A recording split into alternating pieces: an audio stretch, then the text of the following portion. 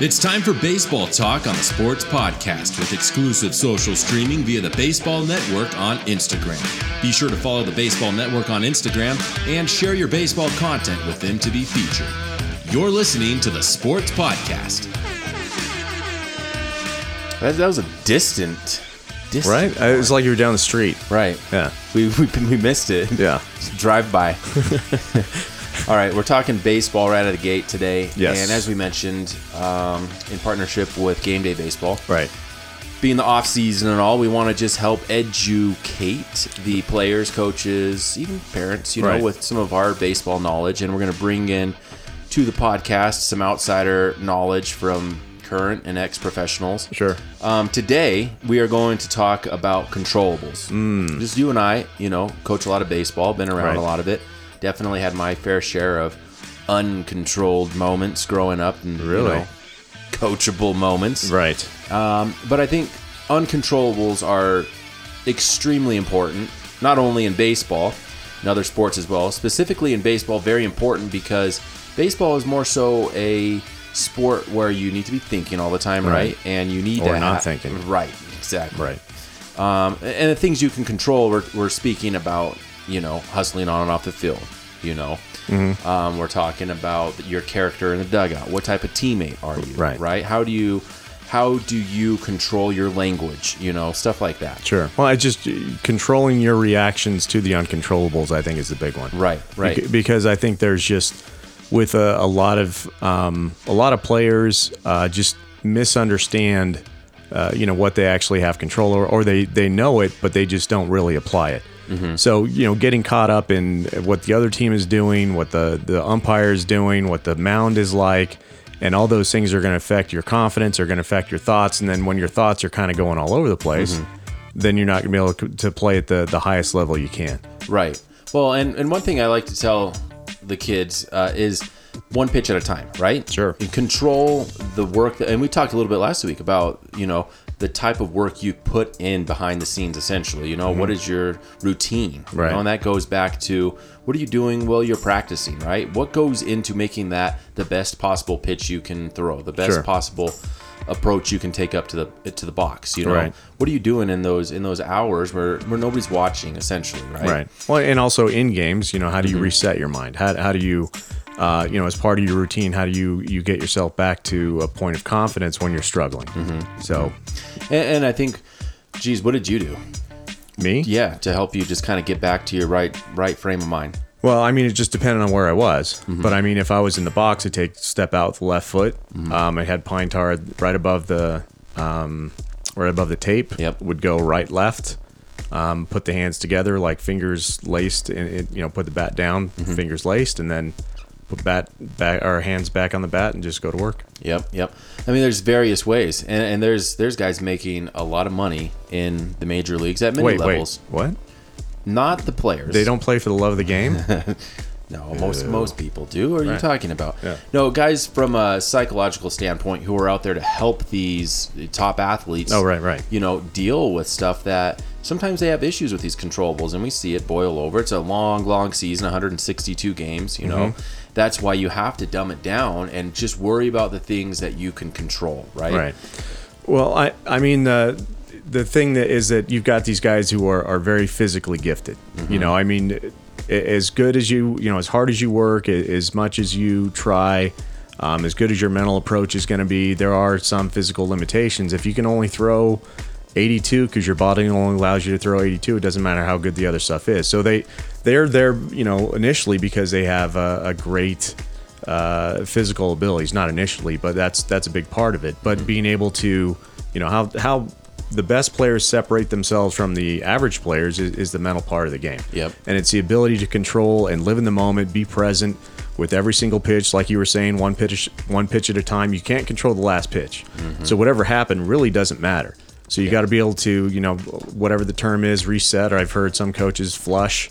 You want to flush it. That's the key, and to be able to focus on the very next one, because that's really the only one that counts, is the one coming at you right now. Right. Well, and we talked a little bit last week as well about just in your preparation, right? Like that's the confidence that you bring into that moment. Sure. Is how much work have you put into that And that's how much confidence you're going to bring into that moment. And it's the hoping versus believing aspect of just being able to control even that, you know, like, are you going up there and believing that you are going to succeed, or are you going up there just hoping that you're going to succeed because you just happen to be in that position? Right. You know, I mean, it's a really layered element to the game, is being able to control your thoughts. I mean, a lot of that goes with it. You know, controlling your thoughts is based off of what you've done in practice. Have you built up that confidence to go in and step in the box? Because you have to. If you haven't, then the next practice you really need to get there. But you know, just if you can't control your thoughts, you can't control your actions. And if you can't control your actions, you're not going to be successful. And one of the actions that I think should be an athlete's first step is setting a goal, right? That's something that anybody can control. Is okay, here's where I want to go. How am I going to get there? Right. And set a realistic goal, realistic expectations, and work towards that to succeed. And there's so much that goes into that, but that goes along with a controllable. It's something that you are in control of, right? We talk a lot about the player wanting it more than the parent, than the coach, right? It's a perfect example right there. You have to be the one that sets that goal. You have to be the one that goes after and attains that goal by putting all the work into it, you know? Right. And I just think if you can't control, you have nothing, right? Right. Well, I just think that, you know, especially younger players can get really caught up in with. Well, first of all, I think the biggest uncontrollable that affects players and parents and everyone is umpires. Yeah. Just anticipate that the umpire is going to make bad calls. Just anticipate that, you know, some days you're going to have really crappy umpires. You know, even at the highest level, even at, you know, in the World Series, there's a couple games where you're like, yeah, you know. So, but the bottom line is, do you have control over it? Right. Then don't waste any of your time on thinking about it. Right. Because it doesn't help you. I mean, that's the idea with controllables and uncontrollables is, what is going to help you be a better player? What is going to help you be successful on this next pitch? Yep. And anything that is on the pro side, you go with. Anything that's on the con side, don't even think about it. Get rid of it. And I think focus and control go hand in hand, right? Sure. Because you can't be thinking about stuff that is outside of your realm of, you know, capabilities and capacities, right? And your focus needs to be, like I said, on your performance and on your behavior, right? And that's how you're going to be able to gauge if you're successful, right? You can't gauge if you are successful or not based off of a blown call, right? Or if you set a goal and you reach it, then you've attained that goal, right? Right. But if you're throwing intangibles into the mix, then it's not going to go anywhere for you, right? And you know, it is a part of just you know, fighting through certain things, because and we're not saying that it's not frustrating. Of course, you're a human being. It's frustrating when you have a bad umpire. It's frustrating when you're on a mound that's a plateau or one that's, you know, you gotta where your landing foot is, there's a huge hole, or you're landing on your ankle or the side or something like that. Those are frustrating things, but you've got to figure out a way to not allow that to affect your performance.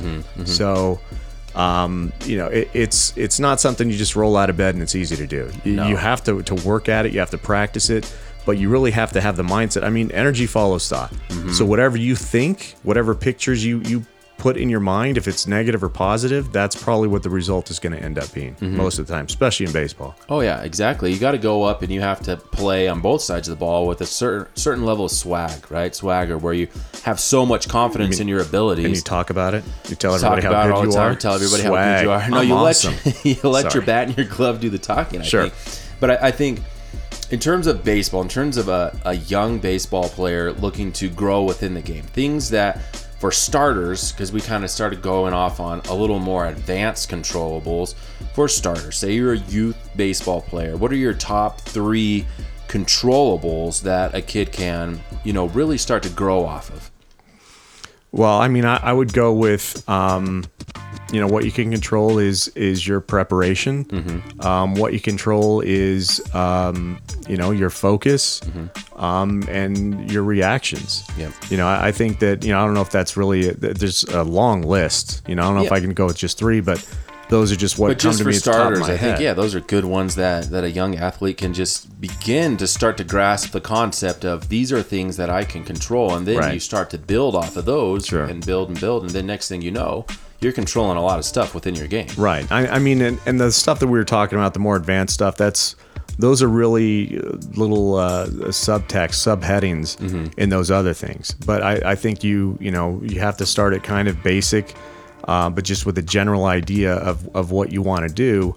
But if you just go with those three things, those are very vague. You can't just go, okay, I can control my preparation. Well, what does that mean?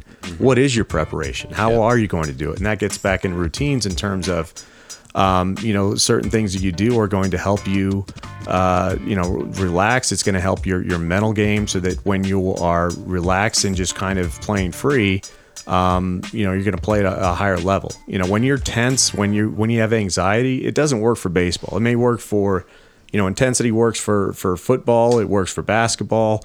But in baseball, you can't really have that. You can't have that intensity because it's going to eat you up. Well, yeah, it's a sport where you have to slow the game down because it's so many things happening at one time. I mean, you're hitting around baseball coming in, 95 plus for the elite athletes. For the kids? The kids. Kids are hitting 95? You haven't watched any recent youth baseball? I should have watched the Little League World Series this year. The MLB projection, 128. Remember, just to go off, what was that guy's name back in the day? They actually caught him on a lie. Danny Almonte? Was that his name? Yeah. The kid from Brooklyn, I think. Yeah, he was 47. 47 years old. But I think in terms of controllables, just for starters, I like to tell the guys that I coach, you can control your hustle, right? Mm-hmm. Very importantly, you can control your language, right? What type of person are you? What type of person do your teammates, see you as, right? And then you can control just the way that you conduct yourself from the second you show up to the field, right? What type of, we deal with high school players, right? We go to showcases, and that's one of the big things. Like, if you're a recruiter, if you're a scout, if you're a coach looking for another player for your program, and you show up and you see a bunch of high schoolers just goofing off around the dugout before the game, after the game, they have no plan. Right. That's a nonverbal right there, showing you have no clue. Right. But you see good programs. For example, Nate Trotsky runs a really good baseball program. Sure. Like, he has his kids show up, they're doing band work, they're working on specific throwing routines, they are working on specific, ground ball routines. This is all before the game. It's like a nice little, organized program. And then you take a look at some of the programs that are out there just to be there. Like, hey, we got a spot on the roster, come show up. Right. These kids are rolling up, crawling up the side of the dugout to grab a paper airplane they made with a roster. It's just laughable in some instances. Well, and also, how you actually show up to the park. Are you like in shorts and with your hat on sideways and just not looking like how do you present yourself? Yeah. Right. I mean, show up with your pants on. You don't have to have your cleats walking around, but play the part of an athlete. Look like a baseball player because the difficulty in finding the right guys for scouts is so high. In order to kind of weed guys out, that's what they're looking for. Because as you get to the higher levels, the talent level shrinks down. And then it becomes more about the mental part of the game. And they want to know, how is he going to react? And how you present yourself is really kind of an indicator to them of how they can project you as a player. Because they know how important the mental part of the game is. Yep. And I guess to circle back around with everything, like you said, there are so many different aspects within controllables, right? But I think we just wanted to just touch upon it, as a couple coaches who see it every single time we hit the field, and there's kids who are at various levels on every team in terms of what can they control and what can they not control, but just the basics, your language, your hustle, your heart, I think those will take you a long way. Right. Well, and also, part of controlling the controllables is not making excuses when you don't do it. Not saying, well, yeah, but he, or yeah, but this umpire, or but yeah, the other team was, when you get into situations where you have, one of your players is chirping at the other team, and they say, well, they were chirping first. It's like, no, that's not how it works. Just because someone else is doing something wrong, because they're playing the game the wrong way, doesn't open the door for us to be knuckleheads and to do it the wrong way also. Right. I mean, you can't control. Again, it's something you can't control. The other team, sometimes they're going to chirp. Sometimes they're going to, talk trash and try to get in your head. And sometimes they do that because they're not good enough to play at the level that they need to. So they're trying to bring you down to their level, and you can't let them do that. And even from a coach's standpoint, like you mentioned, you can't control balls and strikes, from an umpire. And that parlays into so many things from just being a leader, being the coach. Like, how is this a coachable moment? Sure. How can I control myself as a coach in this moment? That's another really good point, because we see a lot of coaches who are preaching one thing and then doing another, and it's extremely hypocritical. And how can you expect your players to respect you and do what you're asking them to do if you can't do it yourself? If you're chirping at umpires, if you're losing your composure, you're going off on profanity-laced tirades, and then you tell your kids, well, you got to control your emotions. What? Yeah. That makes no sense whatsoever. And kids are not idiots. They can see what's going on. And if you don't have the self-awareness to realize that's bad and you're kind of making your job more difficult, then you really don't belong in coaching. Hey, maybe you're a great player. Good for you. But that doesn't mean you're going to be a great coach, because a great coach is someone who's able to not control, but to influence a group of people and not just, have control over yourself. Well, and it also breaks down in this case, it would be a facade of, authority, Sure. So are you really a coach? Or, they're not going to take you seriously if you aren't going to be the actual coach, in a true sense of the word. So I think it speaks on many levels. But just controllables in general, I think as you learn and as you grow as an athlete, more and more will, show up on your plate, and you're going to just have to figure out, how can I control myself in this situation? And it's going to go a long way. And it has nothing to do with athletic performance, Right. Which is the cool thing. Right. Well, and also be honest with yourself when you are allowing the uncontrollables to affect your play. And figure out a plan, come up with goals, get a routine in order to reverse that. Because until you do, it's going to be a struggle. It's going to be frustrating. Well, and we've spoken predominantly just about controllables in negative situations, right? Sure. There are controllables in being a star athlete as well, right? There's a way to go about being, a charismatic elite athlete, like without, fluffing your feathers, and let your glove and your bat do the talking, essentially. Sure. And that's kind of one of those old school baseball things. You see Right. Bryce Harper and some of the other players, and I get it. At that pro level, like David Ortiz talking about, well, you have no room to talk because you've never hit a home run off somebody throwing the ball 95 miles an hour. But then you have Mike Trout, who hits a home run off a guy throwing 98, 102. Right. Puts his head down, runs around the bases, Sure. Well, and not to say that, I just don't think that it's good for younger players to emulate those kinds of things from the guys in Major League Baseball. I mean, because you don't really even understand why you're doing it, and I know that there's different styles and different flares. I'm more on your side, and the idea that Mike Trout just, play hard, put your head down. And to me, the ultimate smack talk is a scoreboard. So I don't need to tell you how good I am if I can show it to you on the scoreboard. And the guys who are still, and that's the thing that drives me nuts, is you get around these teams who are getting boat raced, getting curb stomped, and they're talking trash. And it's like, you shouldn't be saying anything. Or a guy in a dugout who's, on a team, he's 0 for 4 with 3 punch outs, and their team is winning, and he's over there chirping, and jumping around and acting like a knucklehead. And it just makes you look dumb. Yeah. You look like a fool when you do that kind of stuff. Right.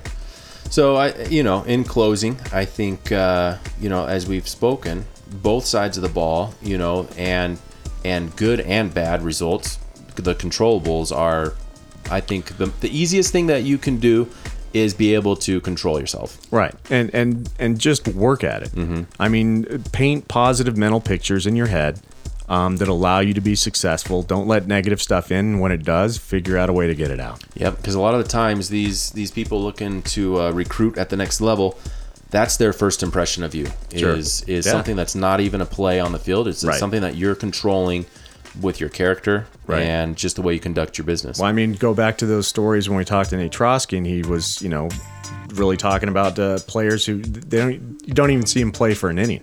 It's just how do you prepare? What are you doing before the game? How you're interacting with your teammates? All the little things, and then a scout leaves before the first pitch is even thrown, knowing if that guy's going to work or not.